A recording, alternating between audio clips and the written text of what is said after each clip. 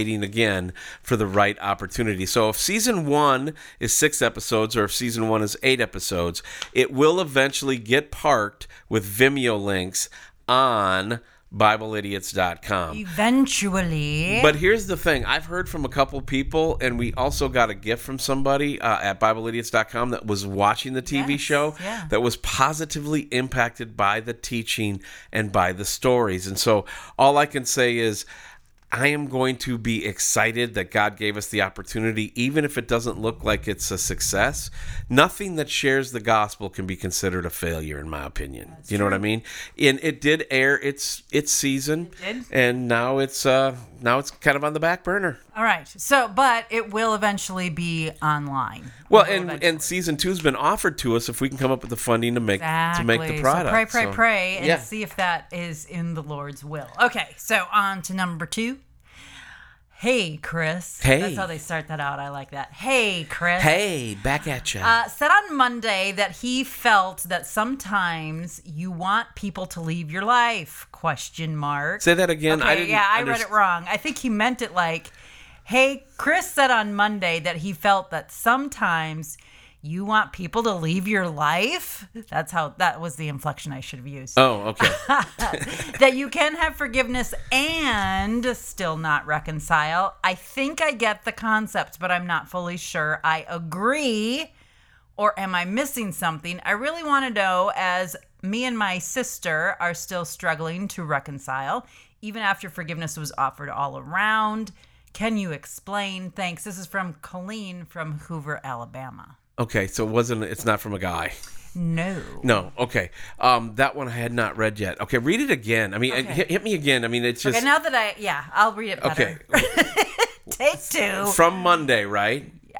Yes. I've had a couple other people bring up Monday, so I want to hear what Colleen says. On Monday, Chris said he felt that sometimes you want people to leave your life, ? Well, yeah, I'm happy to explain that. And what else? That you can have forgiveness and still not reconcile. I think I get the concept, but I'm not sure I fully agree.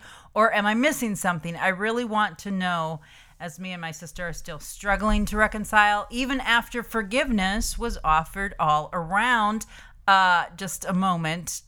Side note, Colleen, been there, know what you're going through, but she's asking you if you can just further explain that. Let me re-explain what happened on Monday's program. If you haven't heard it, you need to go listen to that as well.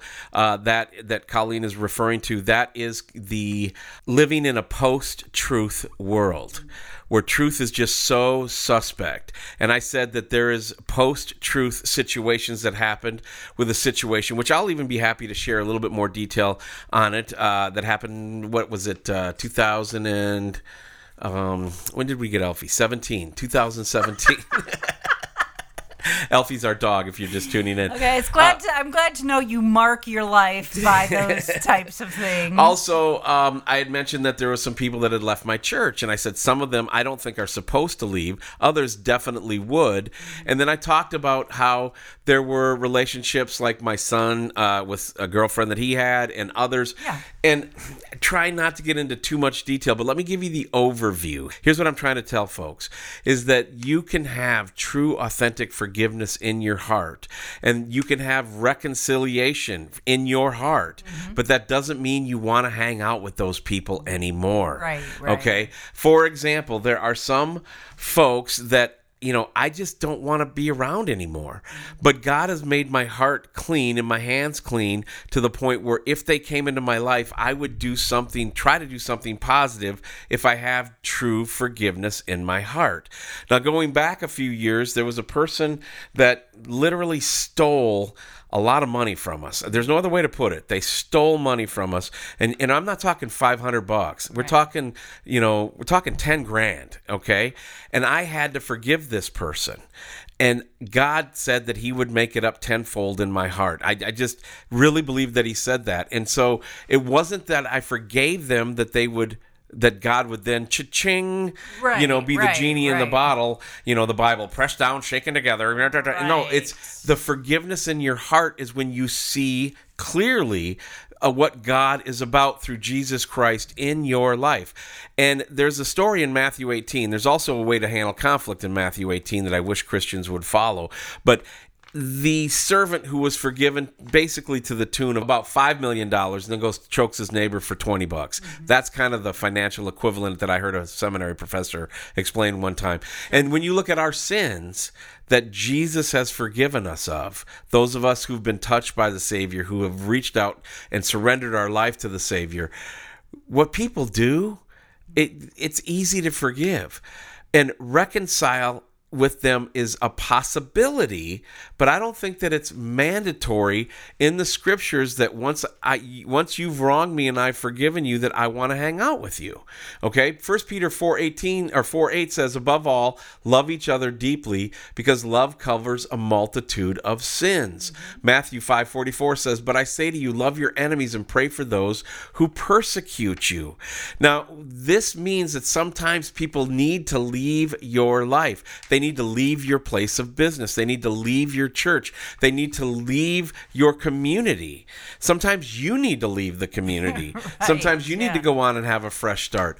These are real things that can be honored by God. The question is, what is your motive? If your motive is to get people out of your company because you want a pound of flesh and you want to see them go on and fail, then that's not from God. Like I said, I had a couple people leave my church. My hope and my dream and my passion and my prayer for them is that they become successful in the kingdom. Because a couple of them, to be honest with you, they are just blatantly spiritually immature, but they think they're spiritually mature, and they struggle with selfishness and a few other things. I want them to get over that. And I want them to get over that outside of my church, because I'm not responsible for them now because they left. You see what I'm saying? But I need to have the door open for them to come back. I need to pray for them. And Mark 15:25 says, and whenever you stand praying, if you have anything against anyone, forgive him, so that your Father in heaven may also forgive you your wrongdoing. That's the importance of forgiveness, and it's based on the intent of your heart. Not all of a sudden, we've forgiven each other, so now we have to be buddy-buddy. That's not biblical, but it's always great when it happens, because when you have friends that have wronged you or that you've wronged and you're now forgiven and reconciled, and blessed be the peacemakers, and you're actually hanging out, that's the pinnacle. Right. I'm just saying you don't have to have that in your life. Sometimes God has other plans for you and other plans for the people leaving or coming from your life. Right. Make sense? Yeah, absolutely. All right. Moving on. The last one. This is from Bethany from Libertyville, Illinois. She says, if I want to send a sermon from my pastor, would you put it on Long Form Wednesday? He delivered an awesome message, and I have his permission. What do you think? I think yes. I mean, well, depending. I mean, I've got to listen to it. Yeah. I mean, if all of a sudden he's, wanting to sacrifice goats, I'm going to probably say no. But we have a lot of people that iron sharpens iron. A lot of people have good messages out there. Yeah. And that's why my good friend Jay Johnson is going to continue to show up. Bishop Ron Bowl from the BIC, there's some of his messages that I'd like to air. Also, there's a couple really good pastors in Salina. Pastor Jesse from Crossroads and Pastor Jeff Peepo. They do some incredible work. Why not share them on Long Form Teaching Wednesdays? I do know that this coming Wednesday, I've got a sermon that I'm delivering Sunday that I have no idea. Hopefully it records well, but you'll hear it next Wednesday. And if you don't want to wait till Wednesday, you can actually tune in Sunday morning, 10 a.m. Central, to lifehouse-church.com, lifehouse-church.com at 10 a.m., and you can stream live our church, little church service. But the message is called Limited Visibility. And the idea is that we sometimes so get worked up with the world, with are we vaccinated? Are we unvaccinated? Is it an election? Is this? Is this that? And, what about Afghanistan? What about this? What about that? And we get so worked up that sometimes we get this limited visibility. What I want this message to be is where it can raise the visibility ceiling. Like if you've ever been in a blizzard and just you kind of come out of it. Mm-hmm. And the biggest one that I've ever been in, the worst visibility I ever had was only like 50 seconds. Mm-hmm. And that was a Haboob in Arizona. And that's what that is a big dust storm that just comes over you. I was on the I-10, and I mean, you literally couldn't see the taillights of somebody 10 feet in front of you, and everybody had to stop. But then all of a sudden, boom, it just went over you and it cleared up. I think that we're living in times like that where even Christians need to have their vision cleared. And you do that by going back to God's word. You do that by moving forward in Christ, where doing justly, loving mercy, and walking humbly in spite of your circumstances. Don't let circumstances be your God. So that would be my thing. Yes, if you have good sermons out there and you have their permission, the email address is in the upper left-hand corner of BibleIdiots.com. BibleIdiot.com.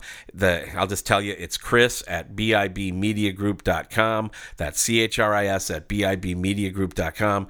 We would love to have others who are remnant believers who want to share with the remnant church for such a time as this. I'm all in on that. Who was that? Yeah, that was from Bethany. She's in Libertyville, Illinois. And I think we're going to have to do that. You know, there's a difference between just accepting everything that has the word Christian slapped on the front of it. Right on. And saying, yeah, that's good because it's Christian. And yeah, you know, some of the stuff I don't like, some of it I don't agree with it. But, you know, like, no. It's really important right now that we seek out those different streams of truth. And yeah, you can have slight differences, you know, but finding people that you can hear the truth, know that that the word of God is going to be parsed properly. Yeah. You know, is that a right term? I don't know. Delivered properly. Sure. It's going to be taught properly. When we're on vacation and when we do that stuff, we love to go to other churches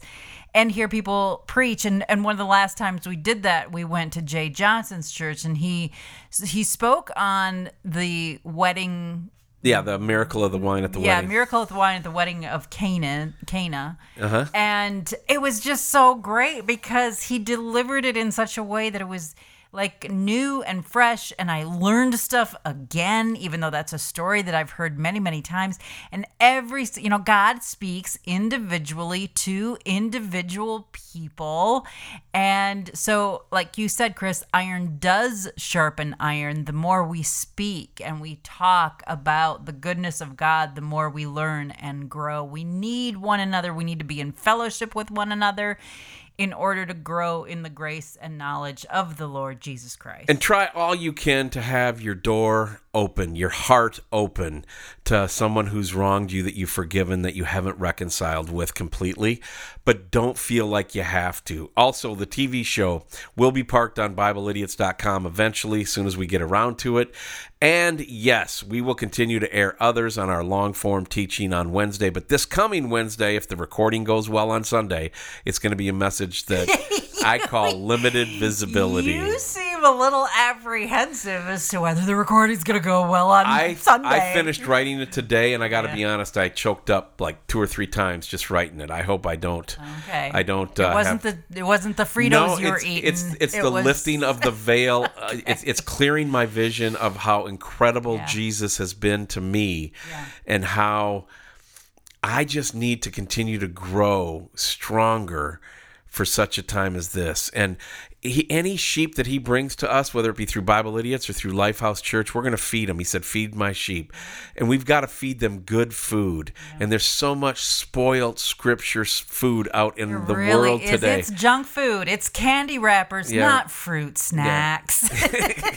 Not fruit snacks where the wrappers are jackknifed underneath the soundboard along with some empty water bottles. Go and look for just plain old fruit the way God created it. That's going to be the best stuff. That's going to do it for us. On behalf of my best friend and bride, Emily, my name is Chris. Get into the Word of God today. Go to BibleIdiots.com. If you can give a gift today, we'd really, really appreciate it. Join us Sunday morning, 10 a.m. Central at lifehouse-church.com, and stream the service with us wherever you're listening to this podcast across this great land and across the world. And for those of you listening to South Africa and in Ireland and in London and in France, God bless you. Thank you for hanging out with us here on the Bible Idiots podcast. And hey, you go and serve your King.